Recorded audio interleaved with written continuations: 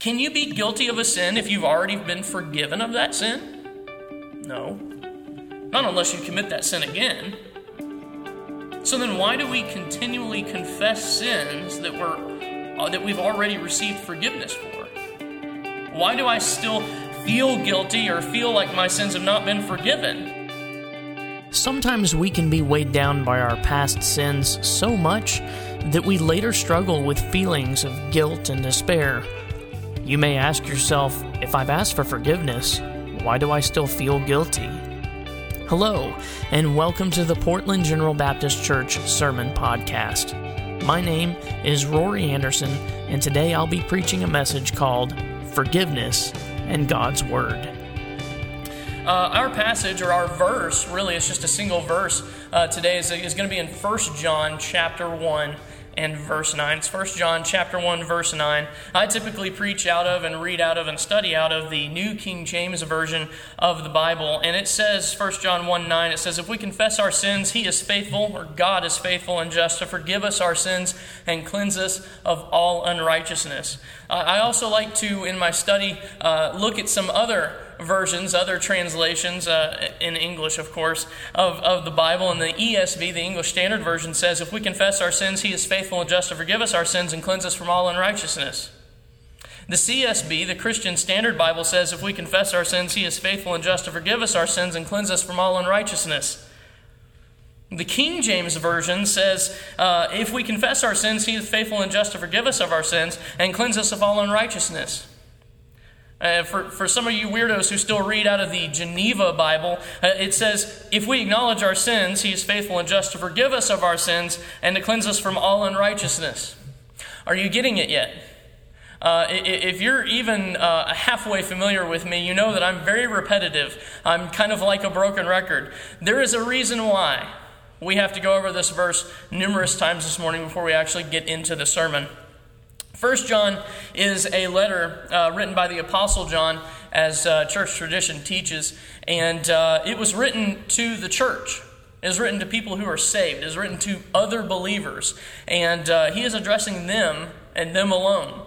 And so church, this morning as we go through 1 John 1:9. Again, I've repeated it for you. I want this to stick in your head. As we go through this, you're my primary addressee.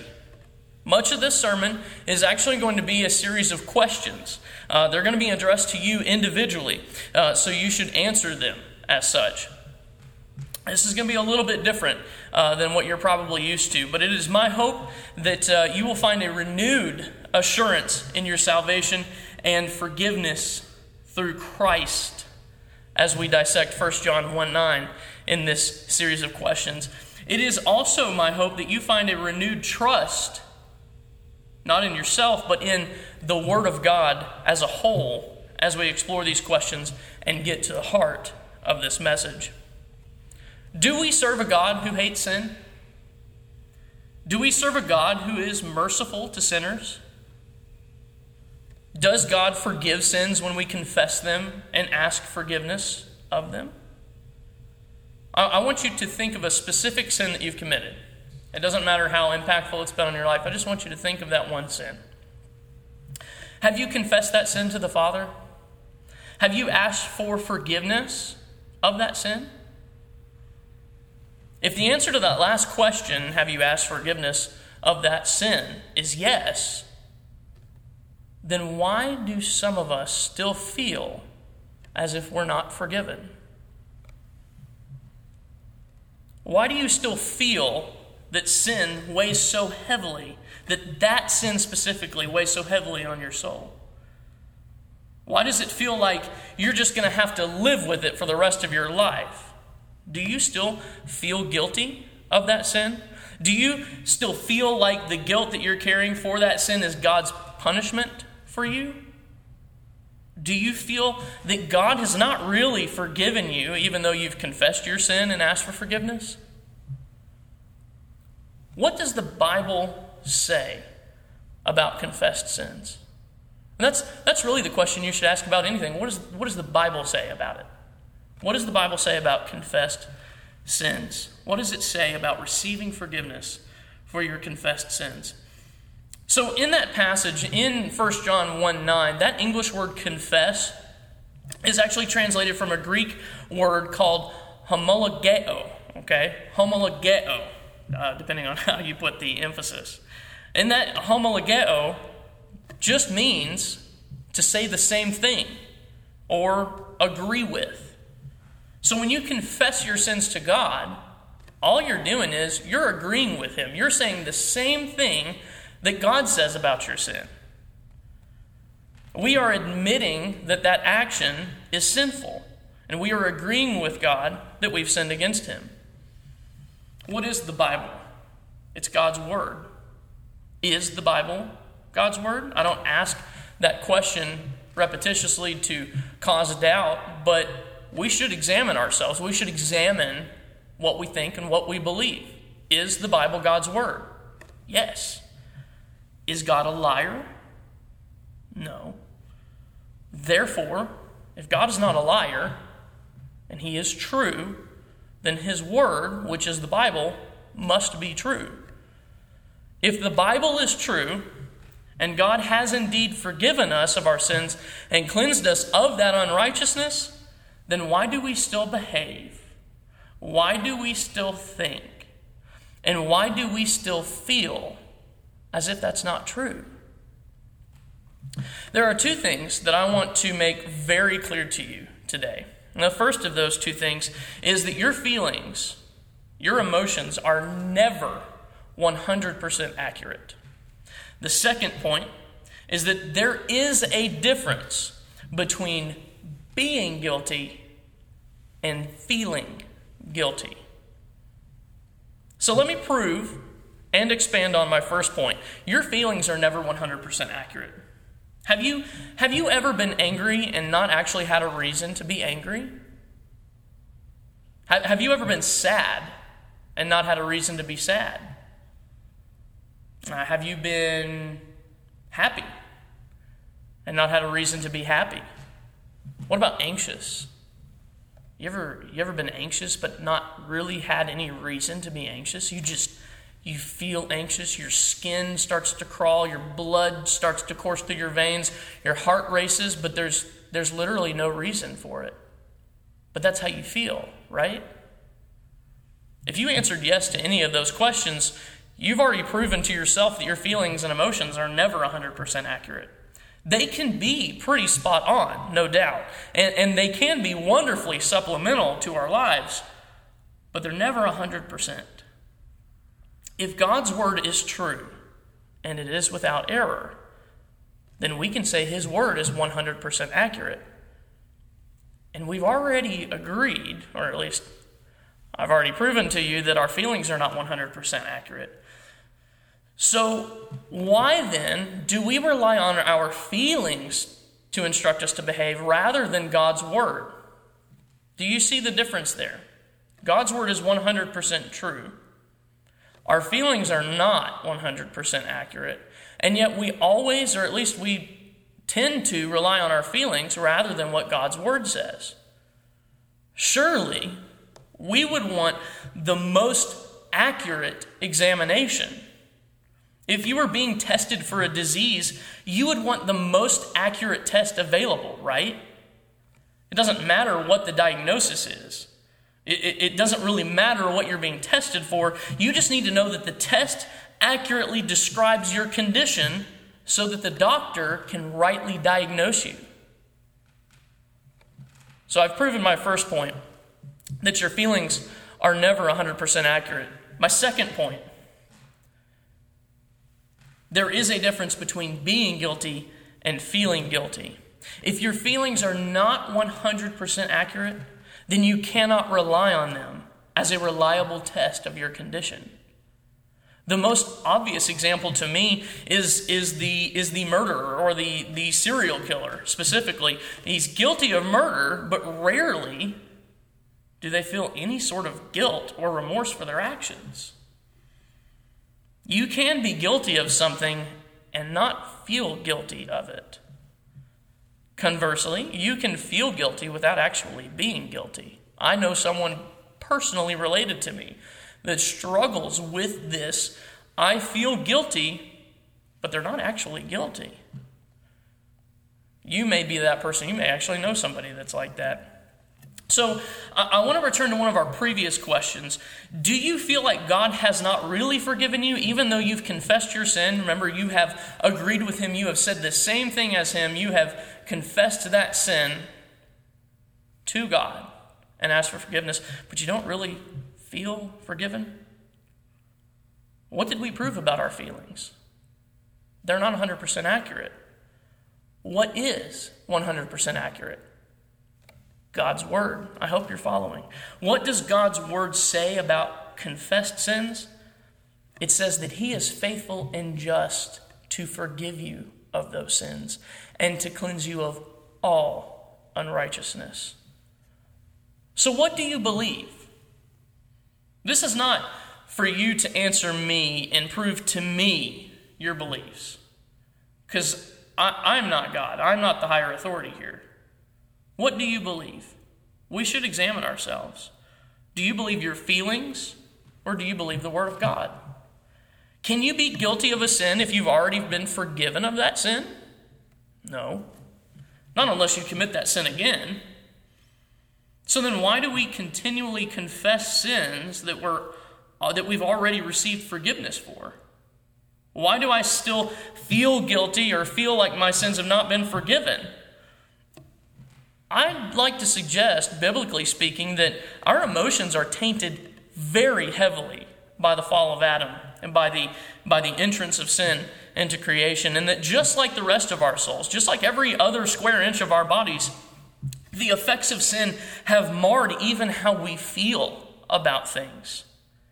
In addition to having broken and busted emotions, the church is constantly under attack by the enemy to cause doubt and confusion about our salvation.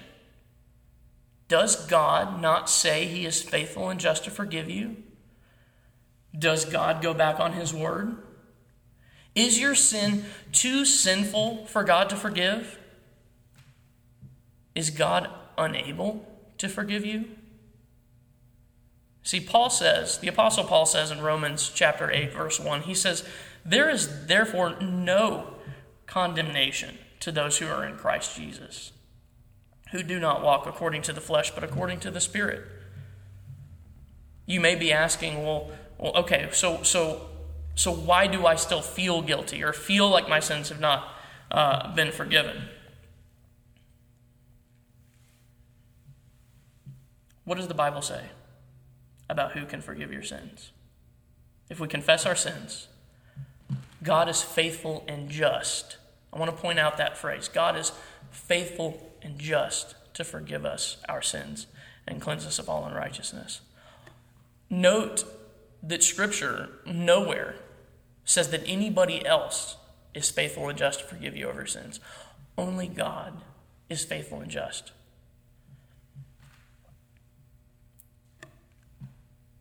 So why do I want to point out this phrase? First, I wanted to point out this passage to you in general. I wanted to point out when we need forgiveness, we confess our sins. But I also want to point out that God and God alone is faithful and just to forgive us of our sins. Why? Because many times when it comes to forgiveness, when it comes to sinning, we act as if we are God. We routinely point out other people's sins. It's in our nature. It's in our sinful nature. We like to point out the speck in somebody else's eye while never dealing with the plank in our own. We see someone else's sin and we try to withhold forgiveness from them. It's kind of bizarre. We are the church and we believe that God and God alone can forgive sins, and yet we still somehow and for some reason try to say, well, they haven't measured up to my standard of forgiveness. They say they've been forgiven, but they haven't really cleared it with me, as if our standard is higher than God's. We look at that person and we say, look what they've done. They aren't good enough to do that or this. They've lived in sin. Church, do we not believe in a God who forgives sins? Do we not believe that our brothers and sisters in the faith who once were lost in sin, Jesus took them in? Do we not believe that our brothers and sisters once were sinking deep in sin, far from the peaceful shore, very deeply stained within, sinking to rise no more? What comes next in that verse? But the master of the sea, he heard my despairing cry. He heard your despairing cry. And from the waters lifted me, now safe am I. He did that for me. He did that for you. It is God and God alone who is just and righteous to forgive us. If a brother or sister has been forgiven by God for their sins, who are we to tell them that they haven't been? You might say, well, I've just got a bad feeling about them. Did we not already prove that our feelings are not 100% accurate? If you agreed with me earlier, logically you should agree with me there. And not really to agree with me personally. It's just what the Bible says. Only God and His Word can be trusted. Only God's standards have we failed to meet. How dare we hold a forgiven brother or sister in contempt? If God says, and this should be a wonderful assurance for those of you who are struggling with your emotions, people who are struggling with your feelings about your forgiveness and your guilt. If God says you are forgiven, then you are forgiven whether you feel like it or not. There's a relatively popular bumper sticker people like to put on their cars, and it says, God says it, I believe it, that settles it. Your belief, this may be news to some people, but your belief has nothing to do with whether what God says is true or not. If God says it, that settles it. If God says you're forgiven, you're forgiven. When God says something, we should believe Him. If God doesn't mean what He said, why didn't He say what He meant? Church, if you've confessed your sin to God, He is faithful and just to forgive you of that sin. The Apostle John later says in this letter, and I believe Brother Rich is actually going to teach on this shortly. All right, he's already mentioned it today. But he says, not Rich, John.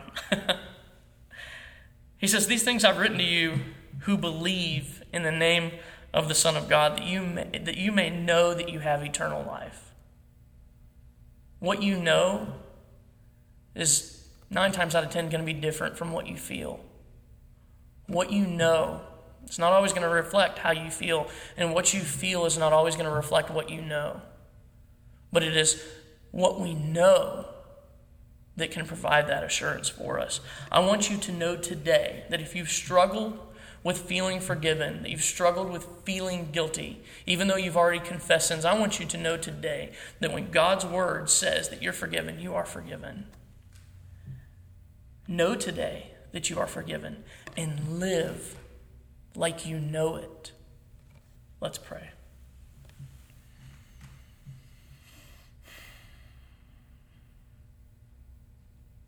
Father, I thank you for this day. I thank you that you have been gracious to me, to use me, to convey your truth today. And I pray that it's been a pleasing word to you and to you alone, but I pray that it has also been instructive. I pray that it has been eye-opening for those who need it, and I pray that it has been edifying for the church as a whole, that we can always remember that we were always, until we came to salvation, we were literally in the same boat as anybody else, that we were far from the peaceful shore. We were sinking to rise no more.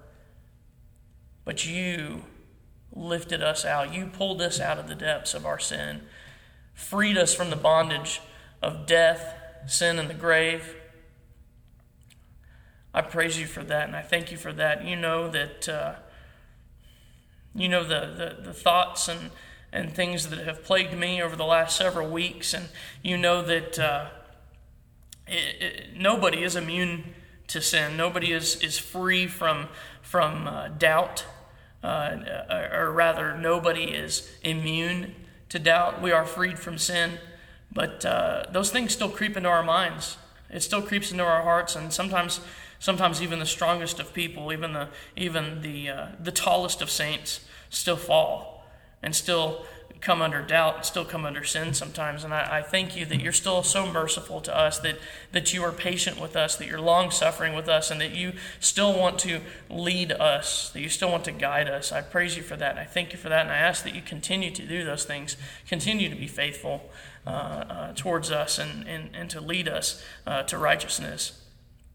I would ask that you encourage the church, that you use not my words but your words through me to strengthen, to encourage, and to edify your people.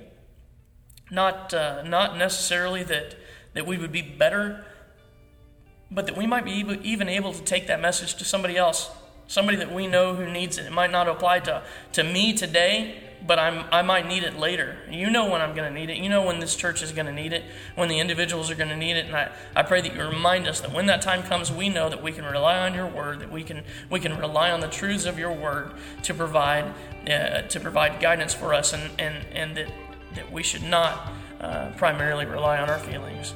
I thank you again for this day, and I thank you for who you are, and that you've loved me just like you've loved anybody else, and offered to pull us up out of our sin. It's in Christ's name that I pray this morning. Amen. We trust that God has blessed you with this message from His Word. Each week, these sermons are made available in video and audio formats. If you want to watch our weekly sermon and Sunday school videos, you can find them on our YouTube channel. Just subscribe to the channel and be sure to hit the notification bell so that you're notified when a new video is posted. For audio, you can subscribe to our podcast on all major podcast platforms, including Apple Podcasts, Google Podcasts, Spotify, and more. You can also find these audio recordings on our website, free to download. Just visit www.portlandgbc.org. That's www.portlandgbc.org. Until next time, stay safe, and may God bless you.